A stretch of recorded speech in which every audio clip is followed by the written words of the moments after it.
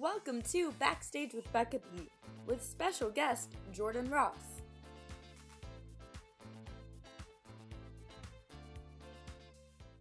Hi everyone, and welcome to this episode of Backstage with Becca.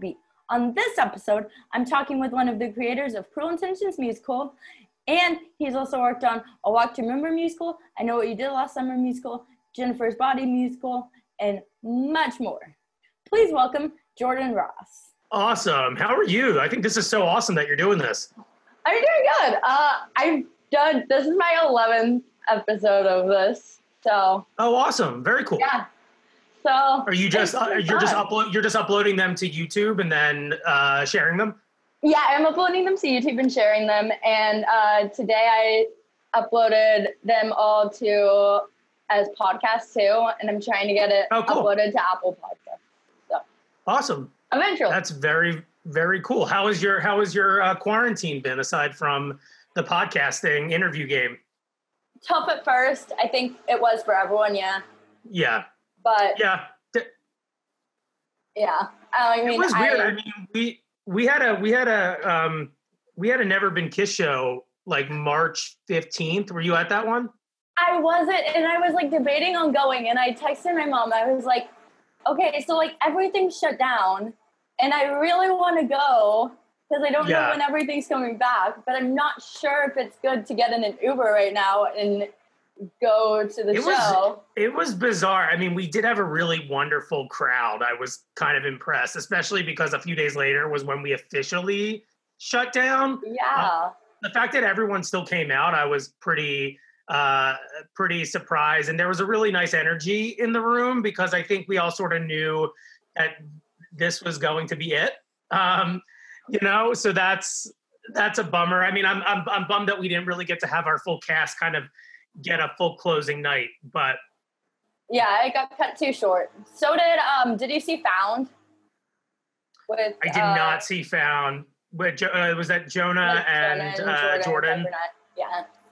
Yeah, this is once again, I'm in a situation where there's like competing shows happening. I remember like I barely saw American Idiot during Cruel Intentions because they were always on the same night that we had shows.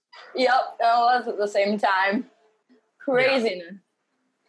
Yeah, I mean, I can imagine working in theater is great, but then there's like the certain aspect of it where when you're working on a show, you can't go see other shows much. You're like, wait, what?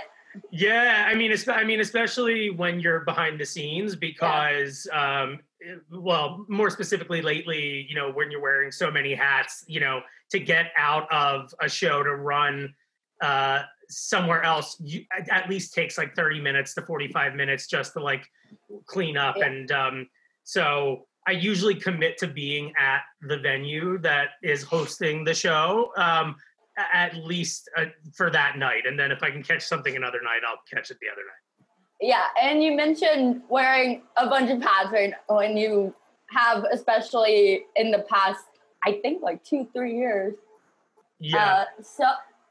What have been some of your titles or all of your titles? Oh, well, I mean, what's funny when we started Cruel Intentions at the Rockwell, I really had like no interest in directing. I also just like didn't really know where to start. I think like I love theater and I love being a part of the audience. And initially, when we started with Cruel Intentions, in my head I was like, okay, I have this vision, but in terms of actually putting it up on its feet, I have no idea what I'm doing.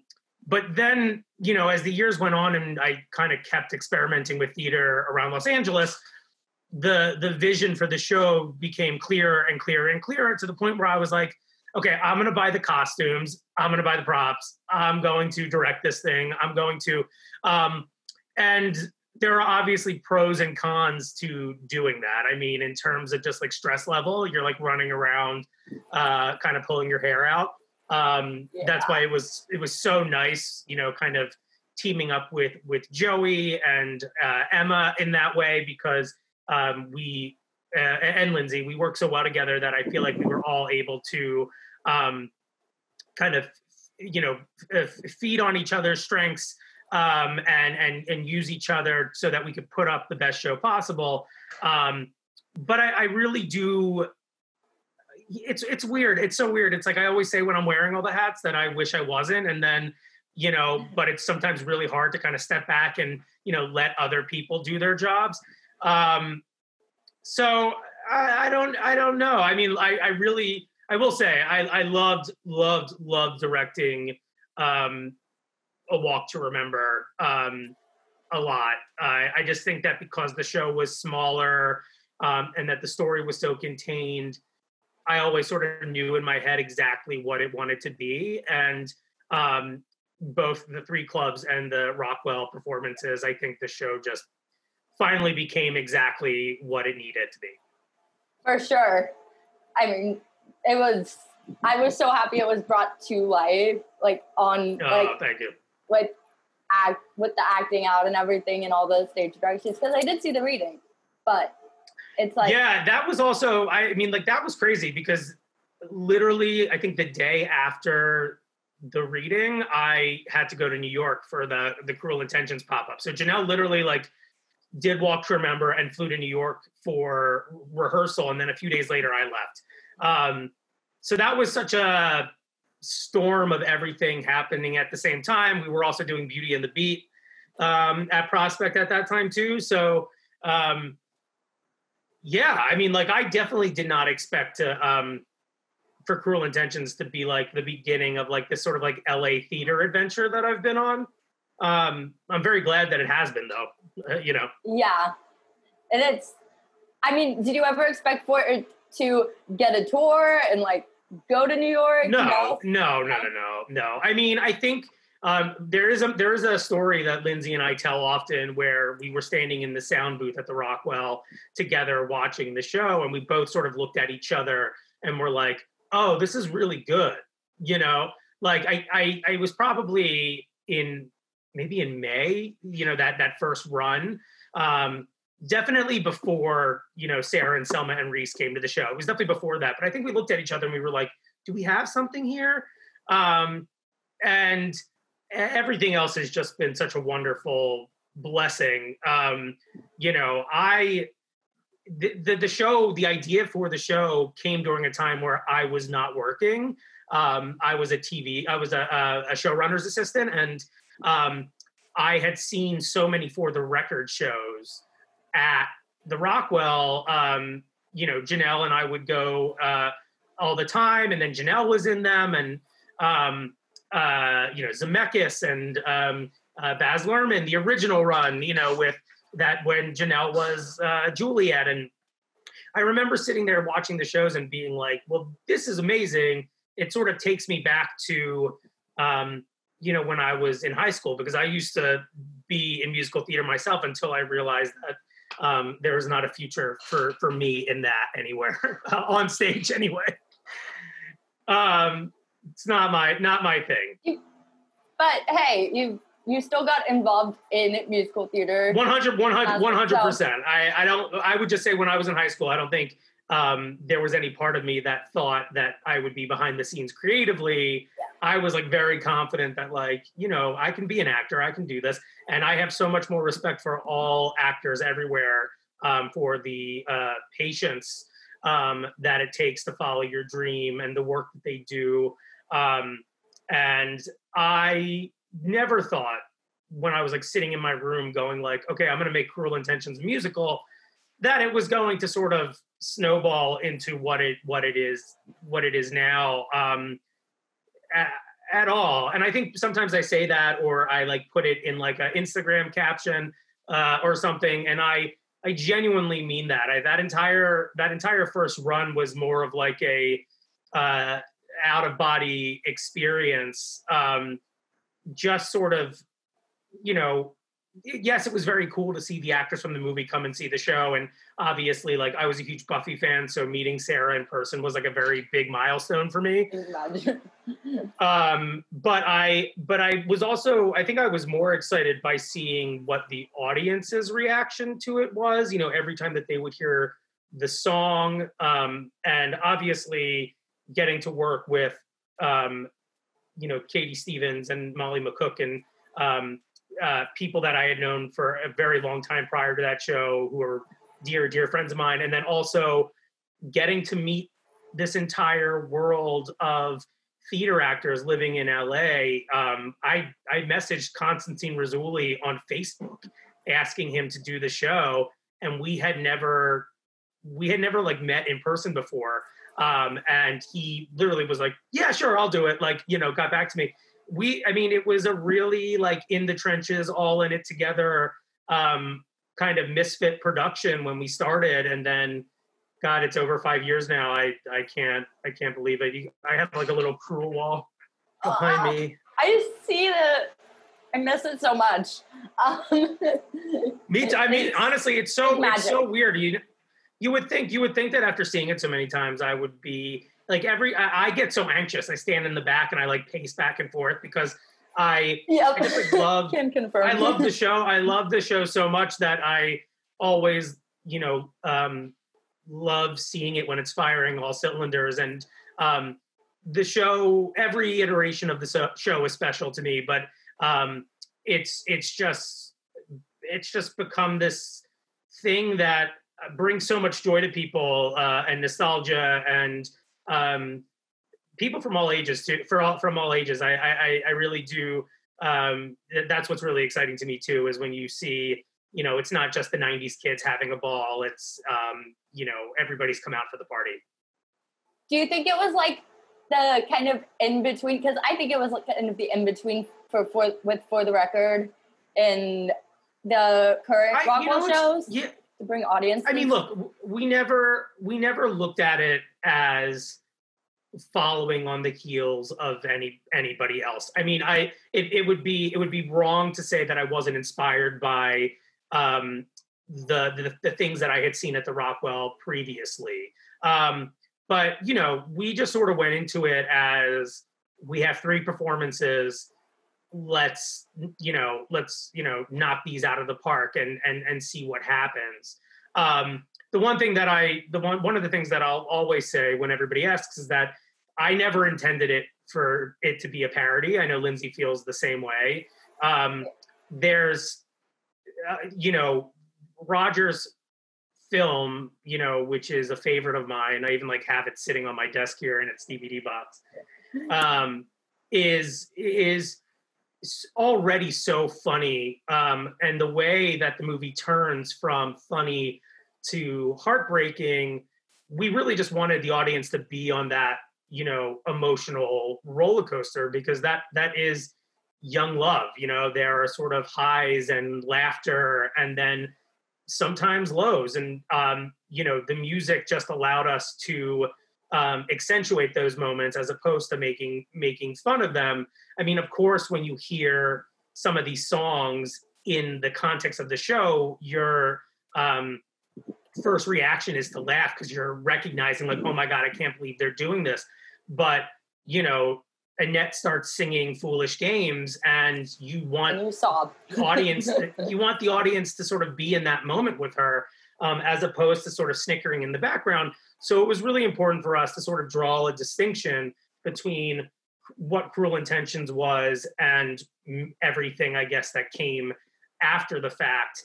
And that's why I was pretty, that's the way I try to tackle any title that comes, on my plate. That's why I was very specific, with Emma, and we sat down and we were like, how do we do Never Been Kissed, but not make fun of the movie, not chop it up and, try to make it,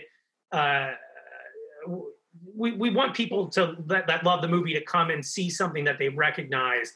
But it's completely fine to, add your own commentary to it as well. And I think I always try to find a fine line with that. Yeah. How do you go about when you're making a musical like you do? Because most of the musicals that you adapt for the stage aren't really parodies. They're right. Just like unauthorized. So how do you find or get the permission and the rights and stuff for? I mean, I really don't. Is that? I mean, look, I've learned throughout this process, and obviously, I don't know if I should be saying this on camera in an interview, but it's easier to ask forgiveness than to ask for permission, right? So I will be the first one to say, I'm so sorry, here's what it is. And, but I try to find titles that I think will excite people the same way that I get excited about them. And usually those are cult movies that have survive the testament of time. They are sort of like these feel good movies that are guilty pleasures, and I try to be careful about tackling titles that I feel like are going to be impossible to do without some sort of like studio oversight. But no, I mean, I haven't really gotten the rights for, I think, anything I've done, and we definitely did not have the rights for Cruel Intentions. Roger will tell you that for sure. But then at the same time, I think if you create something that honors the work, and like a love letter, like a love letter that, sort of gives credit where it's due, as opposed to sort of being like, this is my thing. It always honors where it came from, and they all do. And we're so fortunate to have Roger as one of our co-creators of the musical. And then, for everything else, I mean, in my head, I go, I don't think they'll be making a Jennifer's Body musical anytime soon.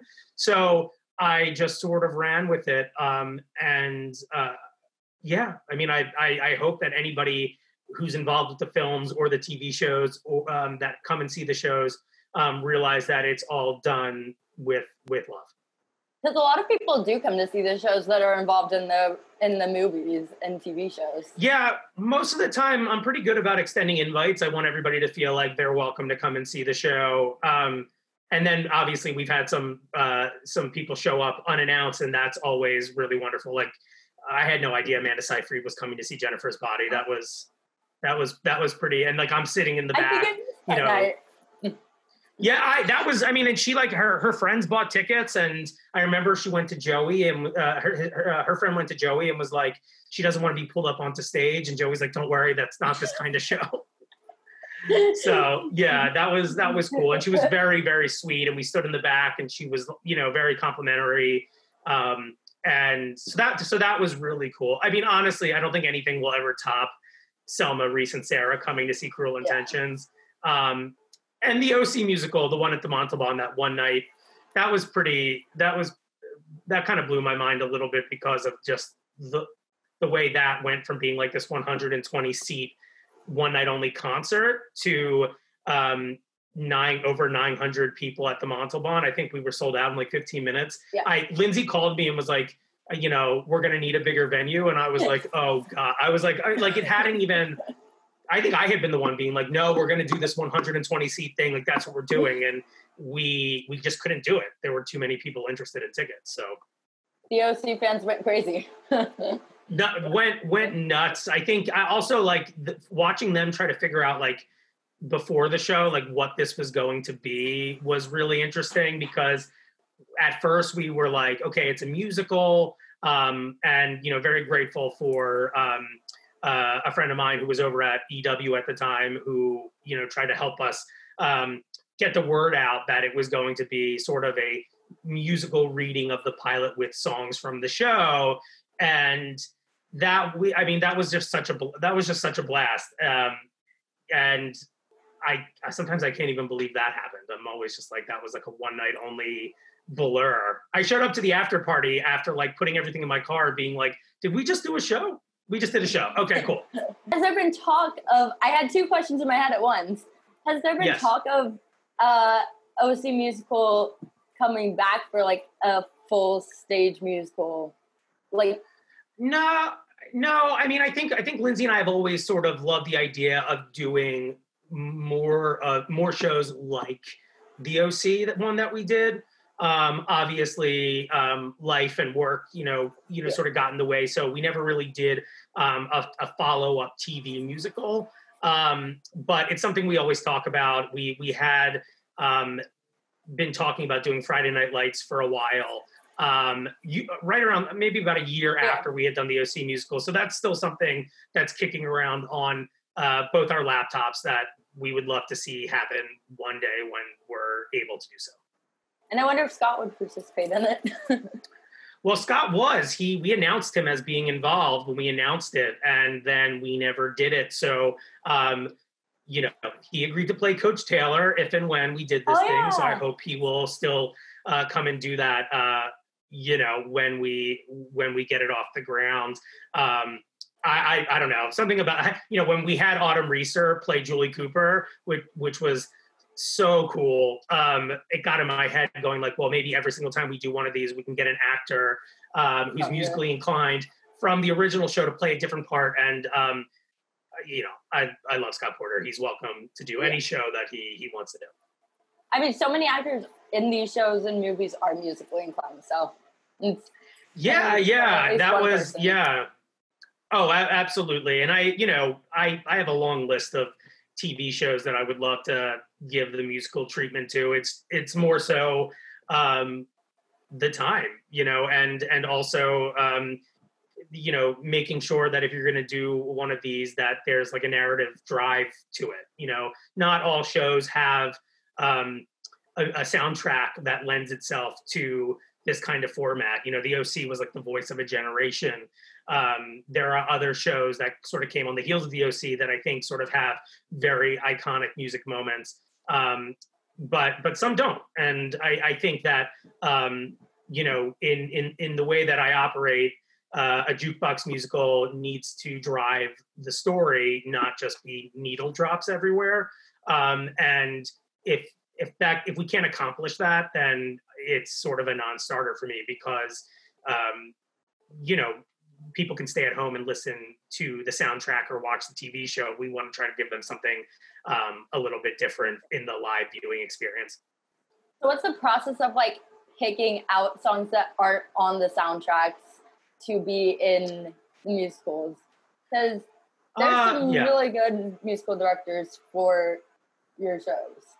Like Zach Bound. I got so lucky. Loves X-Bound.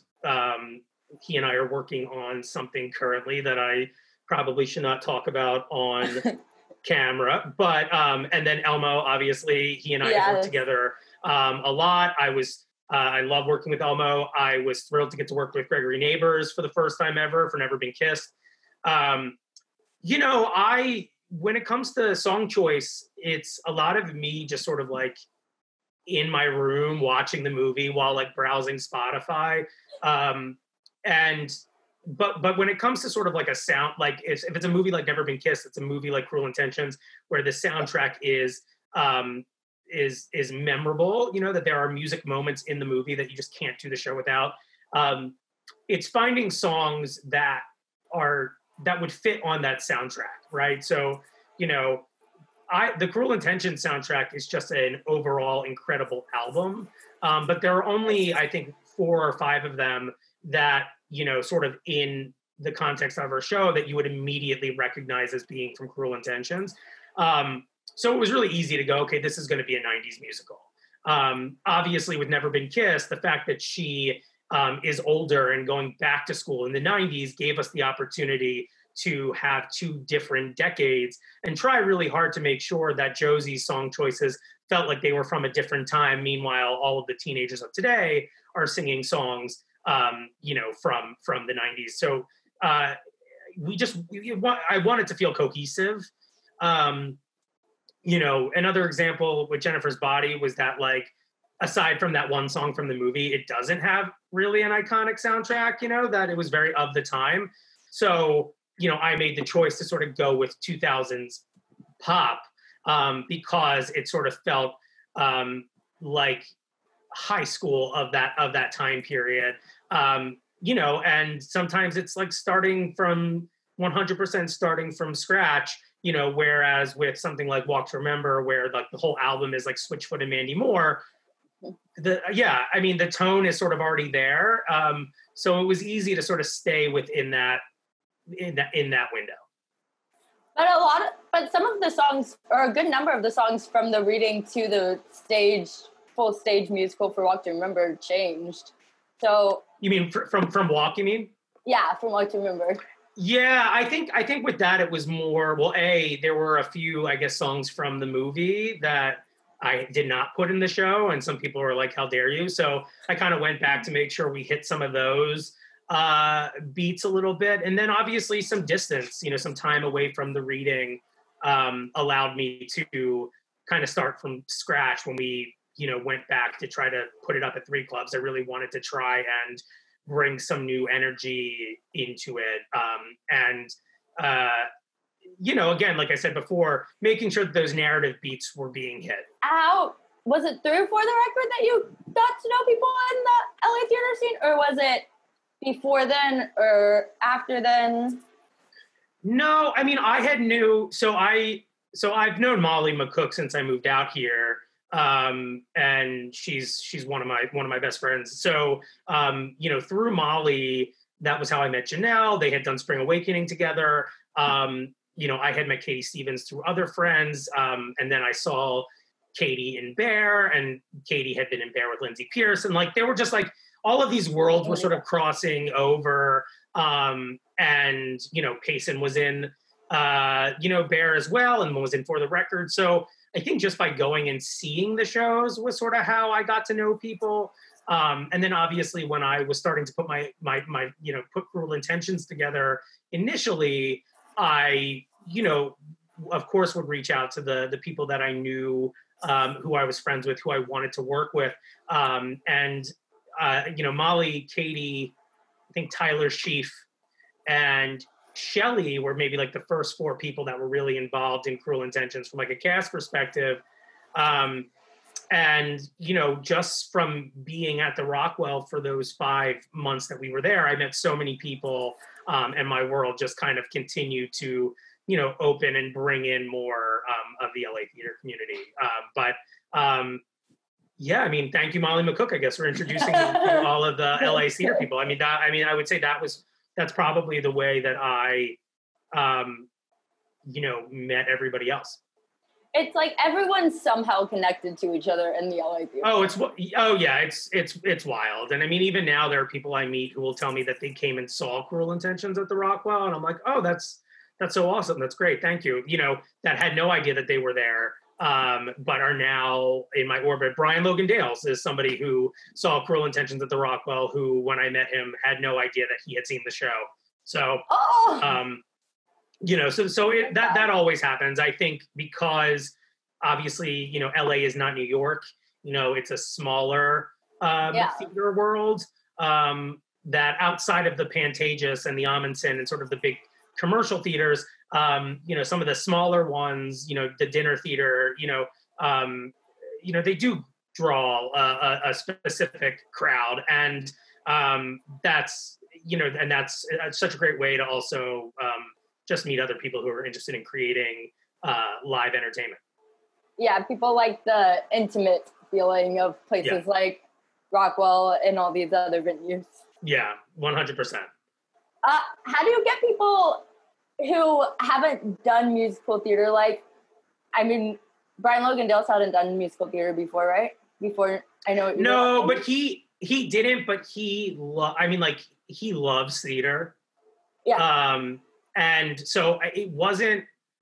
I don't think he was living in Nashville at the time. I do remember pretty vividly that Greer Grammer had told me back during the OC musical that Brian Logan Dales was interested in being a part of it, but I didn't know who he was, and I think we had already asked somebody. So when I reached out about I Know What You Did Last Summer, I think he was kind of like, oh, I don't know. He also knows Katie Stevens, so I was like, will you tell him to do the show? Put in a good word. I've loved having him.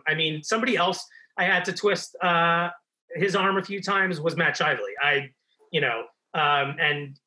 then he got up there in Jennifer's Body, and I was like, are you kidding me? Come on. How do you get them comfortable with it though? If they haven't been on stage, I definitely think that there were some reservations, but I got to give Joey Bybee all the credit there. I can't take any of it, because he directed both of those shows, did a fantastic job, and really, was there to kind of walk them through that first time process. But I will say, Brian Logan-Dales is no stranger to performing for a crowd, and and in his heart, Matt Shively is a true performer. So I think that it's more so about taking what and adapting it for this new medium, and they did an incredible job. Yeah, and if you didn't know who they were beforehand, as an audience member, I feel like you would think they've been performing in theater all their lives. It's really, I think everybody, I'm always just so grateful to have had the opportunity to work alongside, some of the actors, directors, music directors, everybody, because it really is a group effort. That's one of the things I love about theater. It's like a true collaboration. Everybody has ideas. There really should be no egos in theater, because we all are working towards the exact same goal of putting up the best show possible. So, in terms of blocking, in terms of a specific line read, somebody might have an idea for something that I did not personally think of. And for a director, at least in the experiences that I've had as director, to sort of just not be open to all ideas does a disservice to the production. And I'm incredibly grateful that Lindsay Rosen and Joey Bybee and Emma Hunton were all such fantastic role models for me as somebody who was sort of learning and wanting to do more production, more directing, of hearing everybody's voice in a scenario. And yeah, I think that makes every theater experience significantly smoother and more enjoyable when everybody is sort of working together. And going back to Cruel Intentions for a second, yeah. When was it that you all got approached to take the show to New York and possibly take it on a tour? Oh God. It was definitely after the Rockwell run. I remember our Rockstar executive producer, Eva Price, came to see it at Prospect.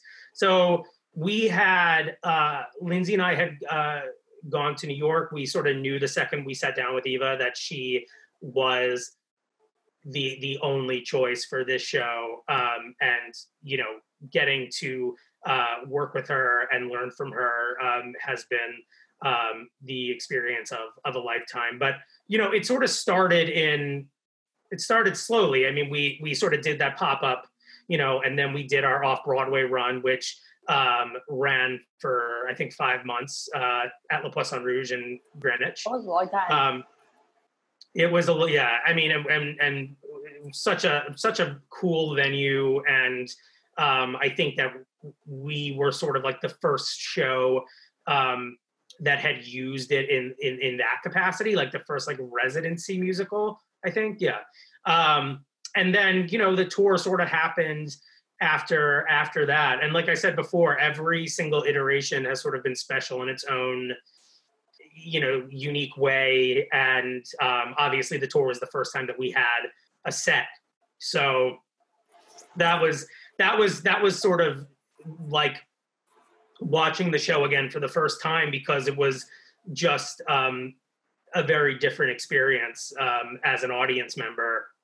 And the set was just so beautiful. I mean, that was, I just couldn't look away, because I just was like, oh my God, is that the Valmont House?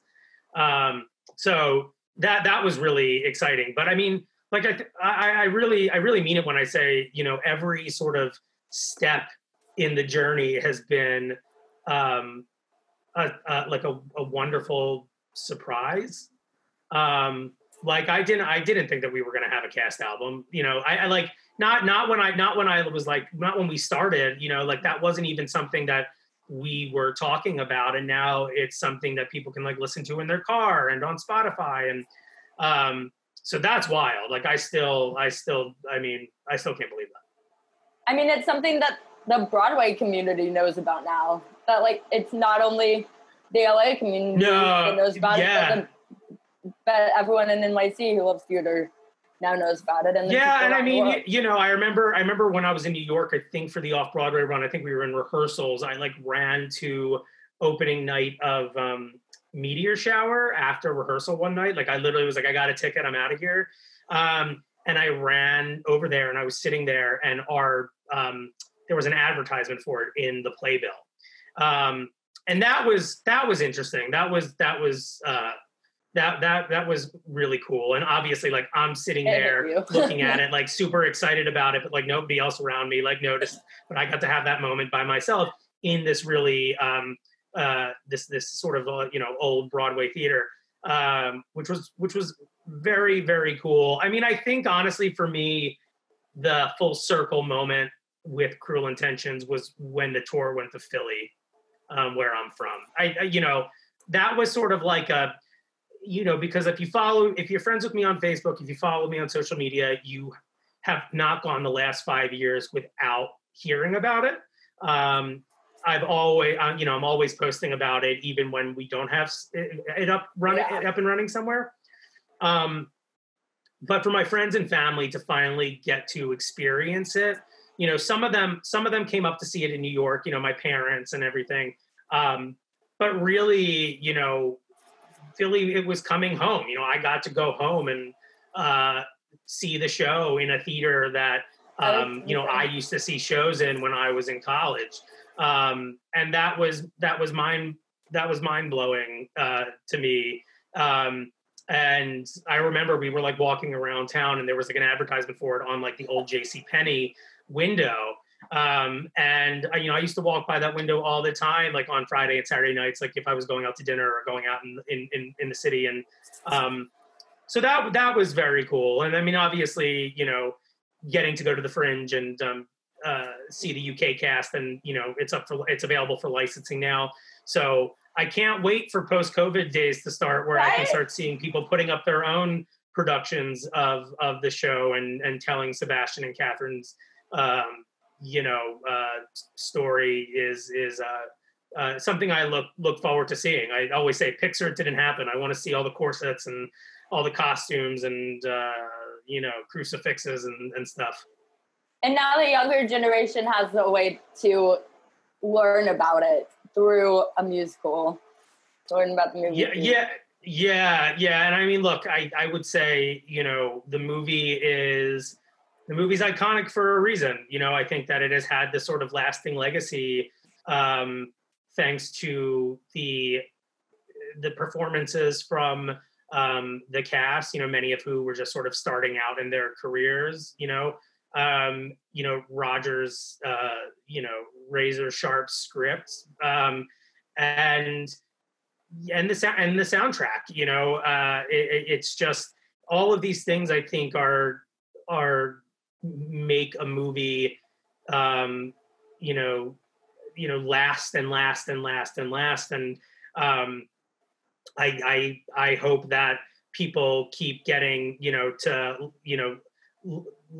experience the film and the story through the musical for years to come. I definitely miss it. Like I can't wait to be in the audience again watching it.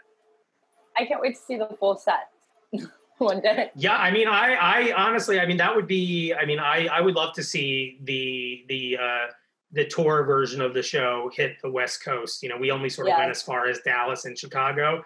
But who knows? I mean, I think COVID has really thrown a wrench into everybody's plans. But fingers crossed. Lindsay and I text all the time about,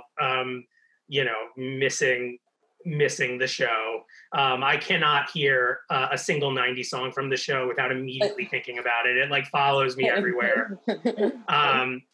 But yeah, I mean, the set's beautiful. We, Jason Sherwood did an incredible job with the color scheme and everything. So Fingers crossed. Fingers crossed. And one last cruel question. What was the difference between the LA audiences and the New York audiences and the tour audiences? Oh, wow. That's a great question.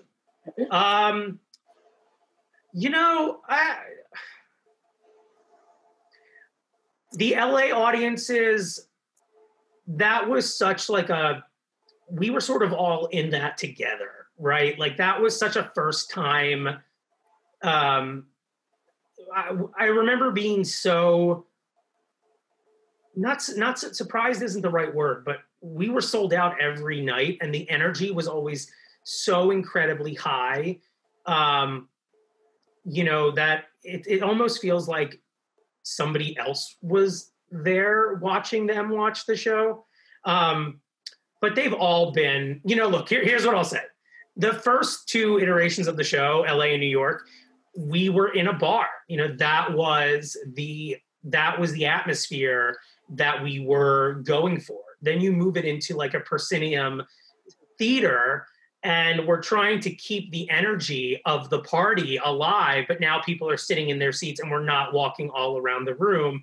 And Lindsay and Kenneth Ferrone, I think, did a really incredible job on the tour of that you were able to have a party in your own seat, right? And so that is something that I think has stayed consistent through every iteration, is the party like it's 1999 energy that started, in the Rockwell room. But of course, obviously, when the actors are moving all over the place and you have Connie screaming Iris like literally in your ear, that it's a different experience than when you're sitting in a chair and maybe you're in the balcony. But as somebody who, has now, seen it from afar in every venue, the energy is still there. And that is, I think, Lindsay, and then obviously, like I said, when Kenneth joined the tour, we're able to sort of keep that alive. And I think that's a really rare thing to experience in a proscenium room. Usually you feel like you're sort of separate, and that the show is here and you're here.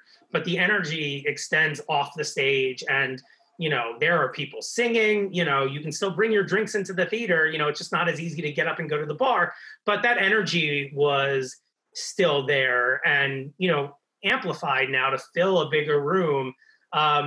So look, I love all of our audiences in a different way. I remember being at the Rockwell and hearing people singing along, and, you would think that we were all like in their cars with them. And, I think it was Lindsay, I think said once in an interview or something that we were doing that, that these songs take you back to the moment when you first heard them, whether you were, singing in the car with your friends or in the shower at karaoke or whatever. And that was always our intention when it came to song choice. And that you can see that on people's faces in any audience. We were doing brunch shows in New York, and obviously the brunch show is going to be a little bit of a different crowd than the Friday night, Saturday night crowd. But there's something about the 90s and the sort of, nostalgia that takes over the second, Zach starts playing those bittersweet symphony chords at the beginning, that, just fuels the show, partly. And I also just want to take this opportunity to just shout out everyone who's ever done the show, who's ever been in the show or played in the band. We really are blessed to have worked with some incredible talent, from LA to the Fringe, and I honestly can't wait to see who steps into these roles next. That's been one of the most enjoyable things to me throughout this entire experience, is all the different takes on the characters, from when we started to now. Everybody has put their own spin on every single role, and it's really cool to watch, especially when, you know, this was really only ever supposed to be this like 3-night concert presentation that didn't have any tech or any, you know, didn't have an intermission. You know, a lot of the songs that are in the show now weren't even in the original version of the show. So it's just continued to kind of snowball into this like super sexy snowman. And, you know, but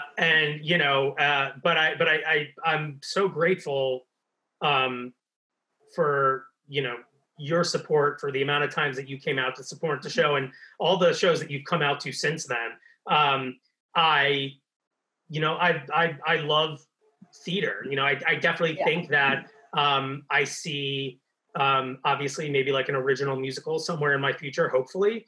But this has been a really nice way of staying creative between jobs. And there is just like no feeling of standing in the back of a theater watching something that everyone has worked so hard on to put up happen. And that feeling never gets old. There is like a rush that I get every single time, every single performance. I'm usually there every night we have a show, you know, unless, you know, something, I'm out of town. I really don't see you, so at shows. Yeah, I mean, I think I only ever missed like 2 Rockwell Cruel Intention shows. I think, yeah. I actually wasn't at the show that Ryan Phillippe went to. I was somewhere else. So I missed that one. See, I was gonna say I'm really glad that I ran for longer than 3 nights because I didn't see it until Well, May, I think. I mean, me too. I mean, obviously, I'm very happy. You know, now here we are 5 years later, and it really did kick down a door, you know, for me, as opposed to just like letting me wiggle my foot in there. And it led to the Cruel Intentions TV pilot, which was an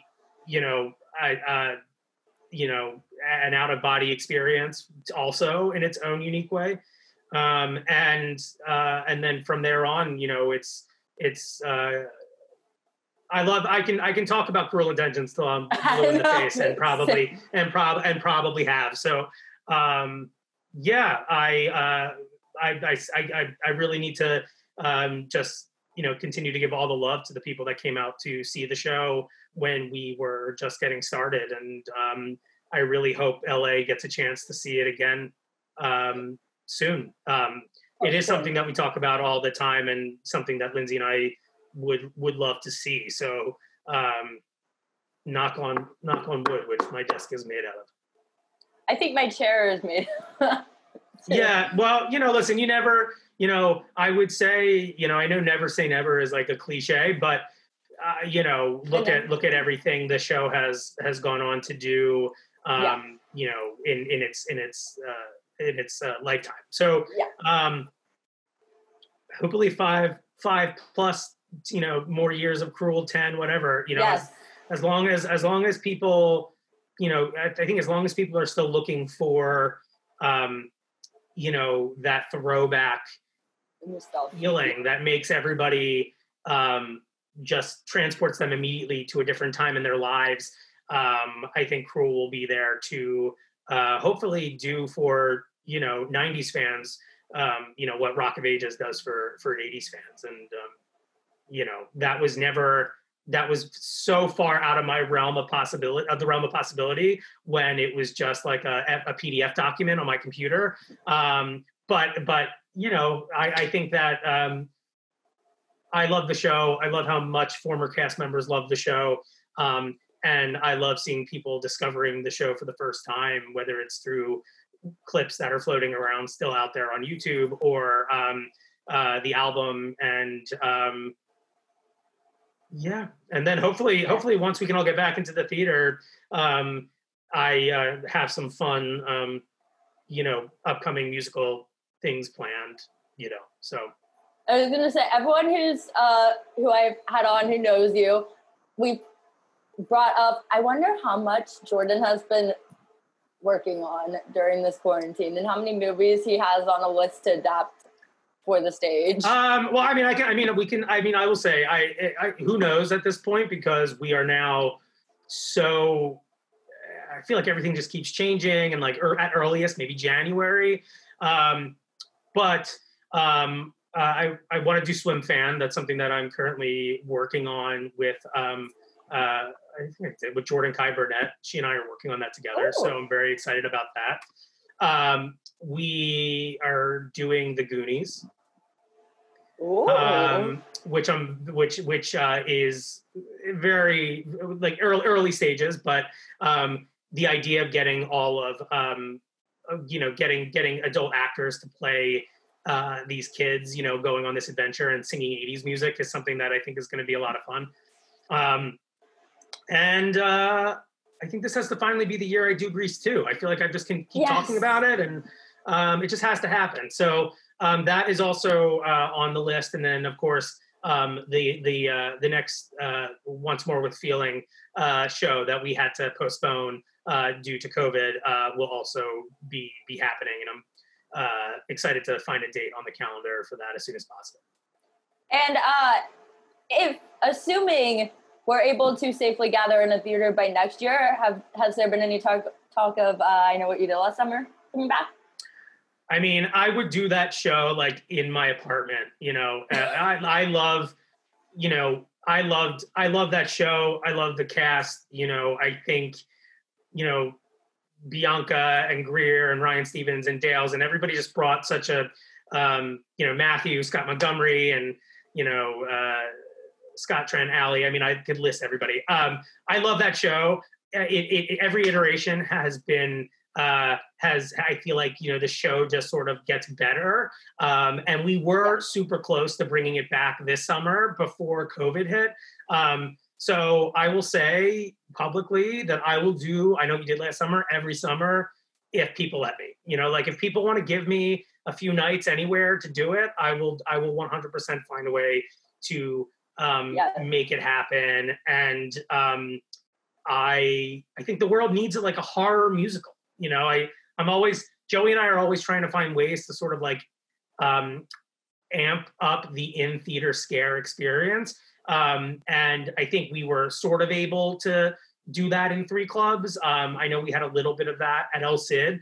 And I think whatever the next version of the show ends up being, I think needs to sort of take that to the next level. And I would love for people to leave feeling like they were in the movie, as opposed to just sort of watching it with music. So yes, I would love to, I would love it. I honestly, anytime, any venue in LA, if you guys are having trouble booking and you need a show, we will do I Know You Did Last Summer. Yes. I will show up and I will find a way to make it happen. Or just in someone's apartment. So.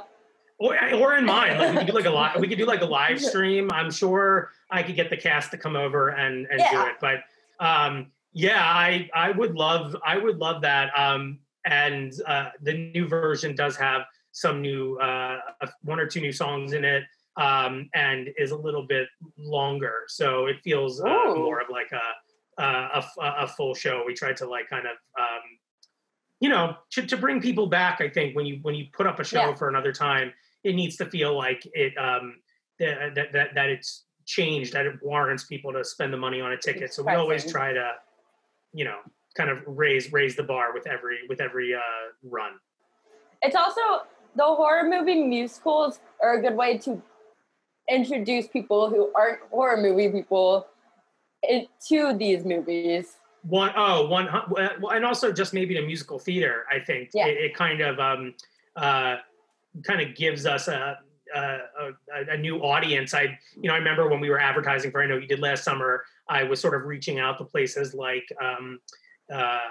Fangoria and Bloody Disgusting and some horror movie websites and blogs to say, okay, well look, it's this cult teen horror movie set to music from the decade. And I think even now the musical is becoming less of a 90s musical and more of just like a horror musical.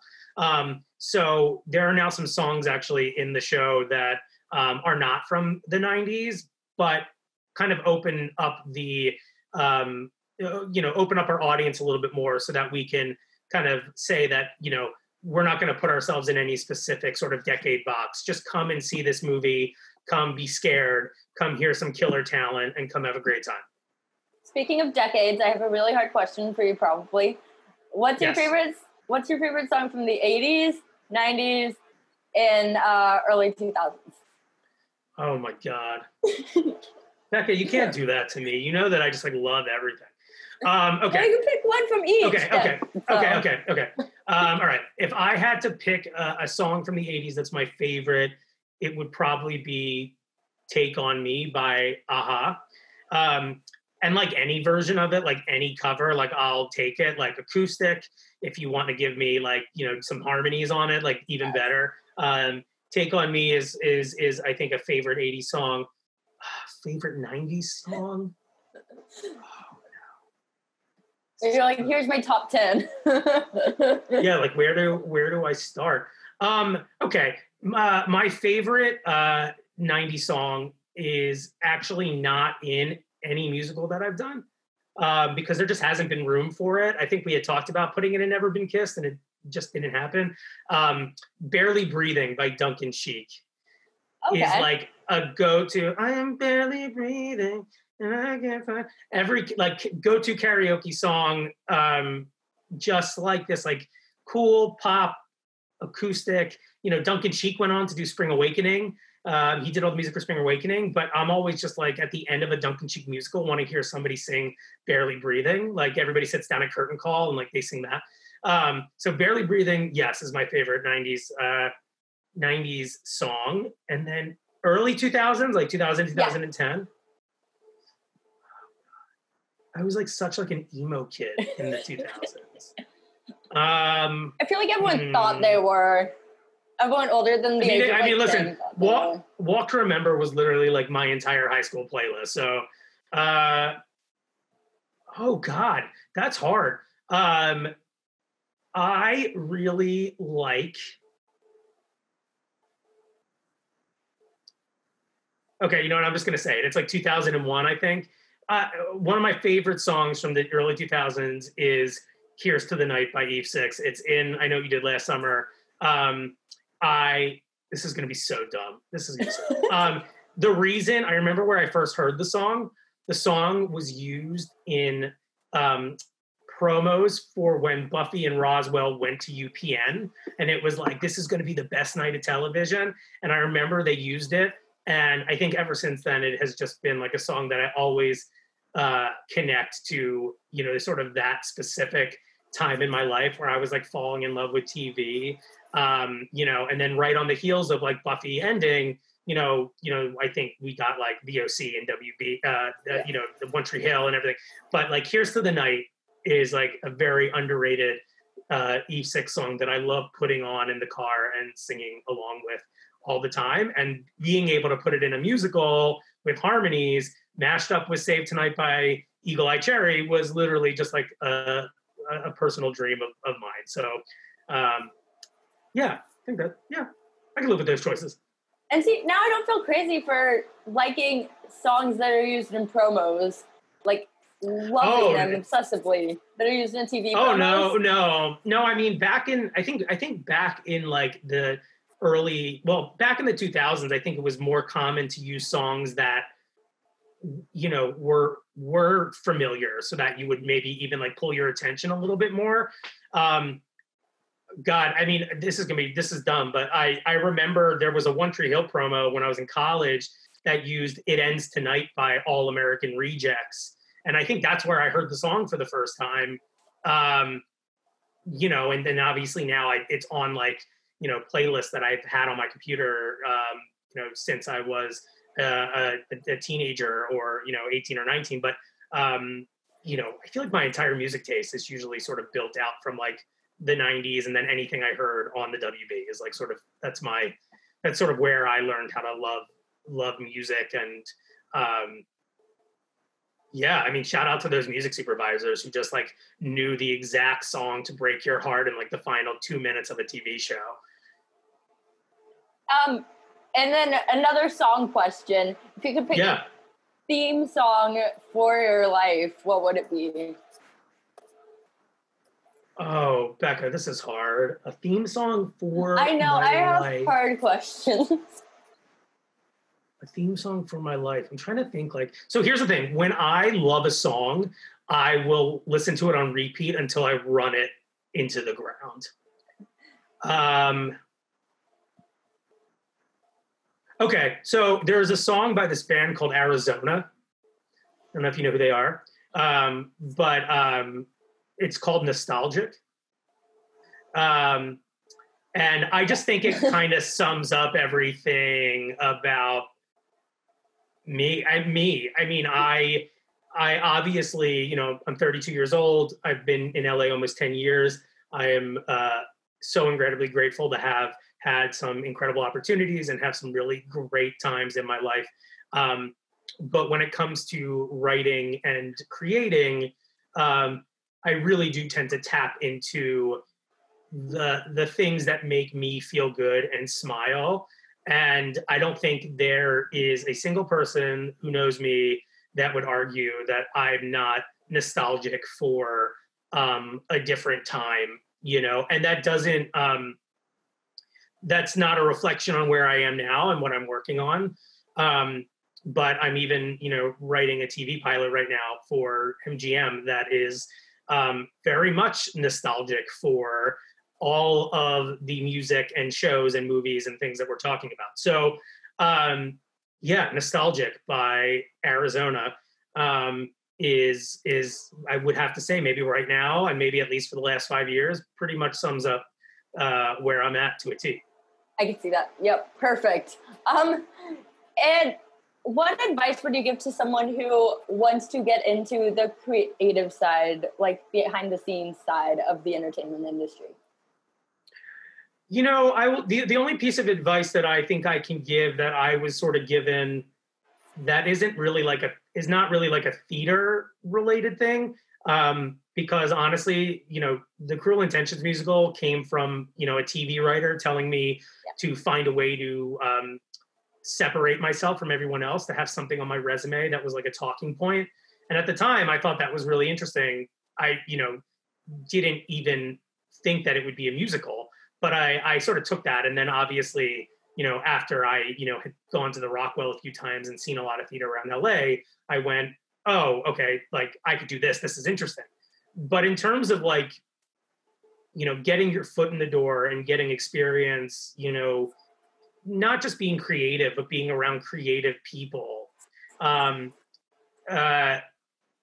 is making your own opportunities. I think that, you can sit around forever and wait, but if you really want something, if you're really interested in something, go out there and try to find a way to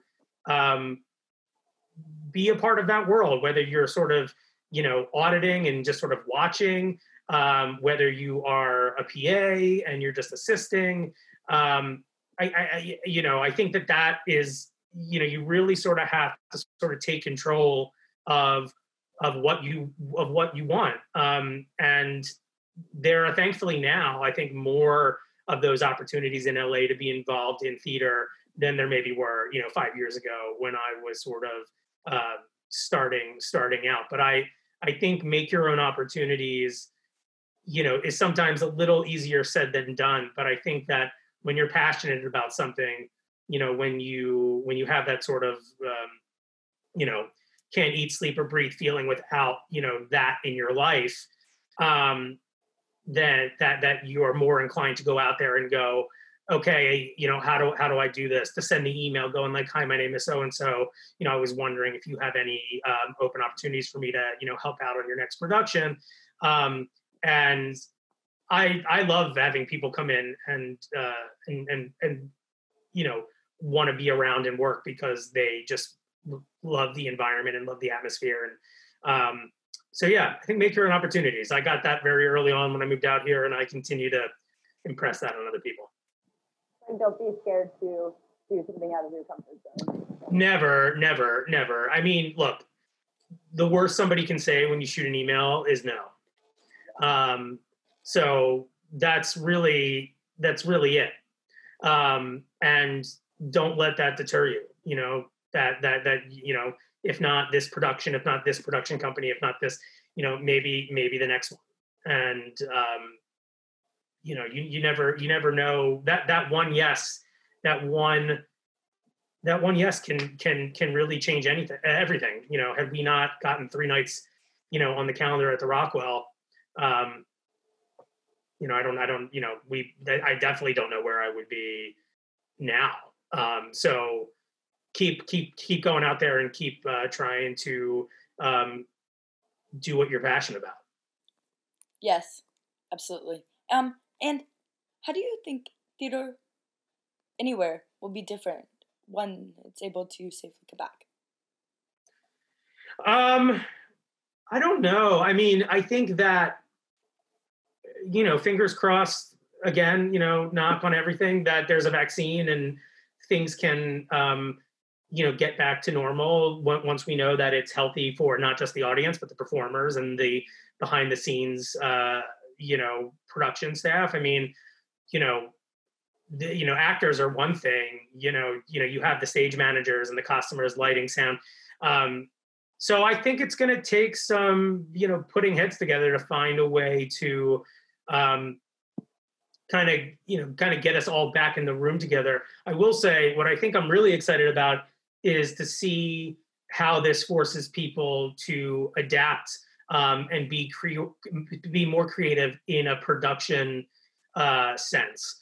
You know, there have been a lot of really exciting things happening over Zoom, obviously.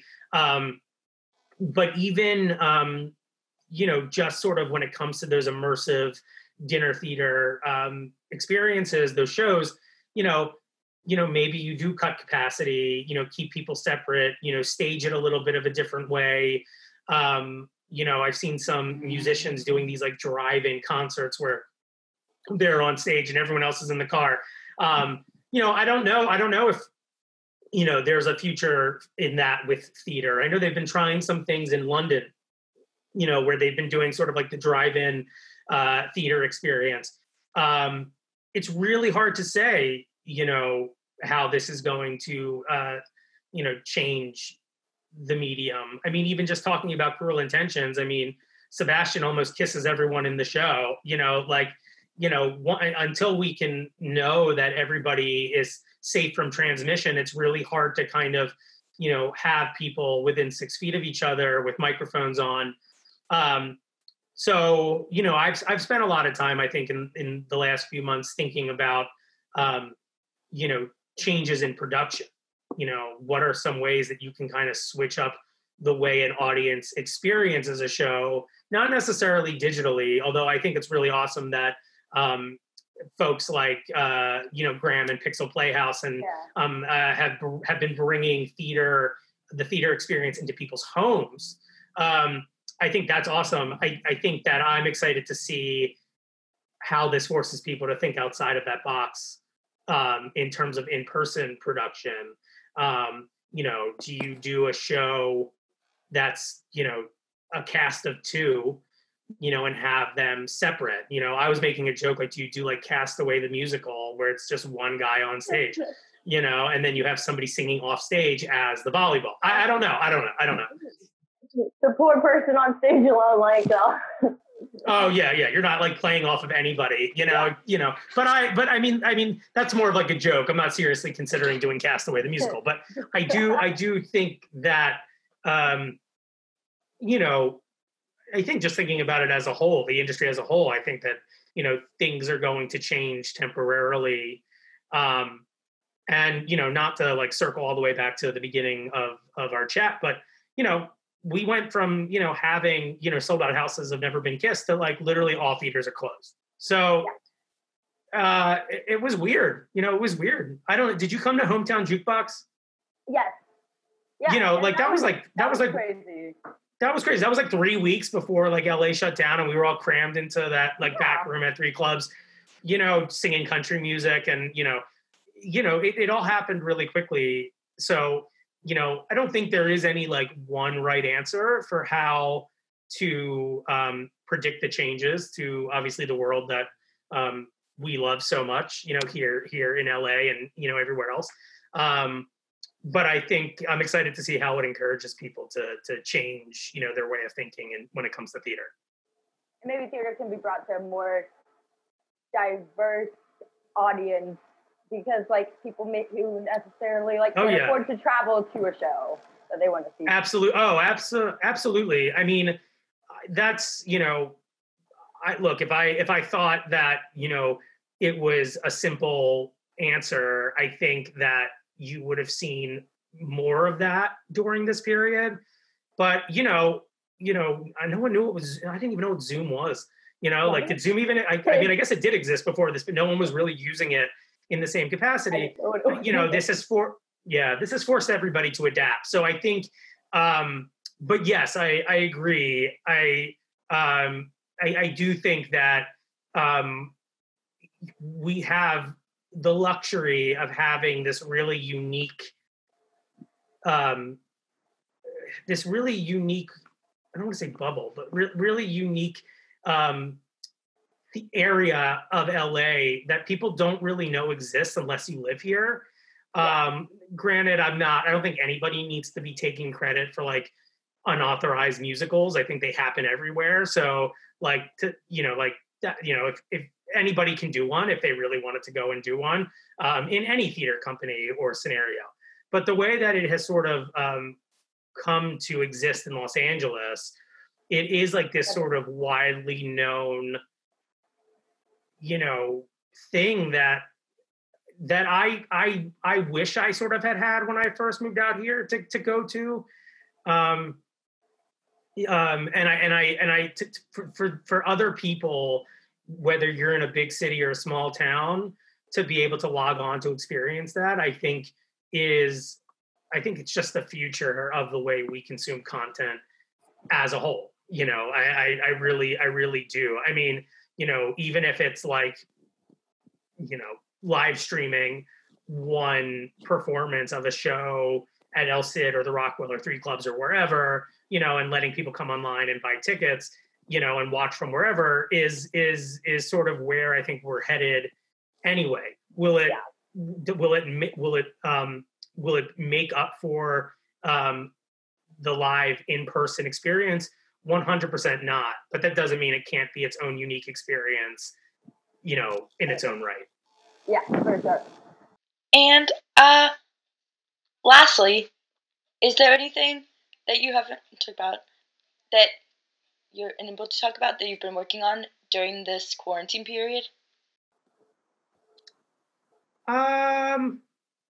No, I mean, I said I was writing a pilot for MGM. I don't know if I was supposed to say that, but I think it's fine. I think it's fine. I mean, that's been most of my quarantine.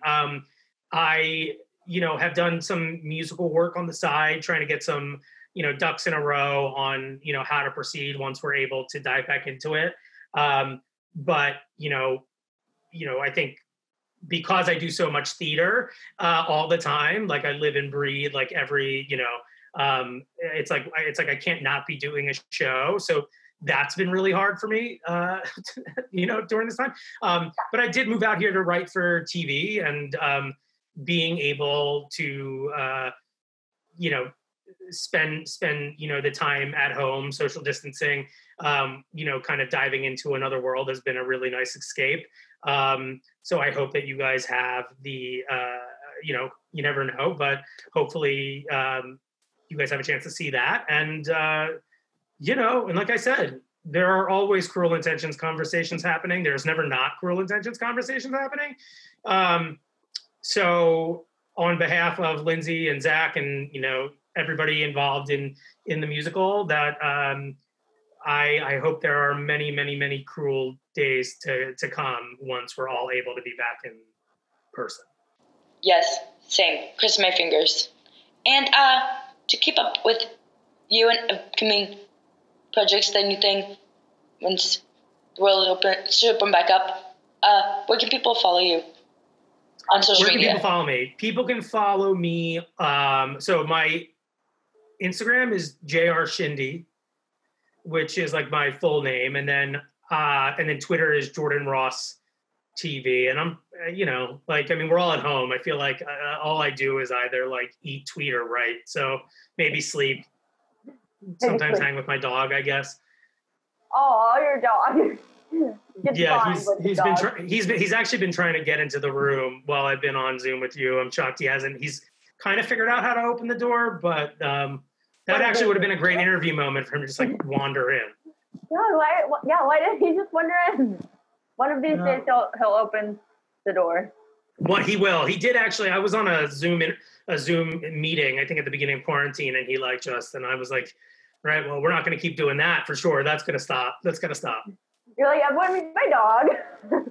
Yeah. I'm like, hey guys, I'm so sorry. It's like having like a toddler who just was able to come inside. Yeah, exactly.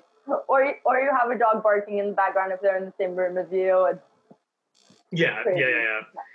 No, but he ends up actually being a nice. It's obviously, you know, I got him in November, so I had no idea that we would be all stuck at home together. He's gonna be real pissed when we can all start going back to work. And or you have to wonder too if they're gonna be like, oh good, no more like 30 walks a day. Oh yeah. He's like so relieved that I'm finally out of the house. He's like, thank God. Yeah, I was taking my dog Angel on like 50 walks a day first.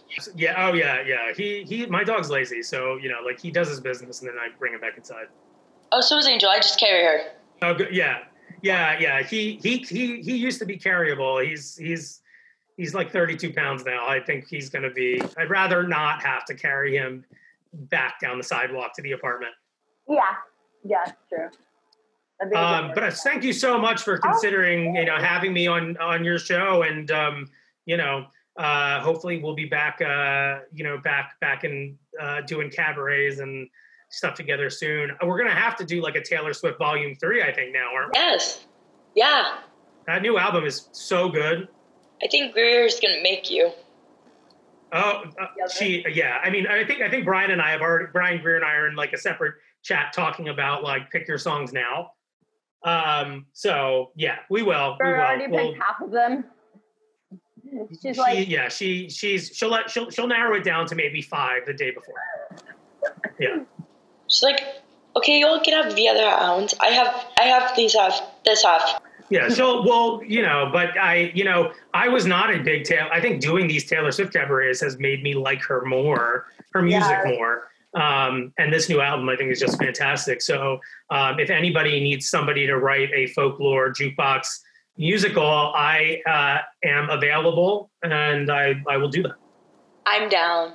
Well, thank you for joining me on this too. Of course. I can't wait to see who else you bring in, and keep watching, and hope you're well, and see you back at any number of the venues in Los Angeles when soon, hopefully. Oh my God, the amount of shows I'm going to be going to once theater reopens. Oh yeah. 100. I'm gonna have no time on my hands. Yeah, everyone knows that I'm going to be at all of them. All right, Becca. It was great talking to you. I'll talk to you soon. Have a good rest of your day. Bye. You too. Bye. Thanks for watching this episode of Backstage with Becca B. You can follow me on Twitter and Instagram at Becca B Talks TV. Or for more exclusive content from this interview and more, you can follow me on Instagram and Facebook at Backstage with Becca B. Make sure to subscribe to my channel, like this video, and I'll see you guys next time. Bye.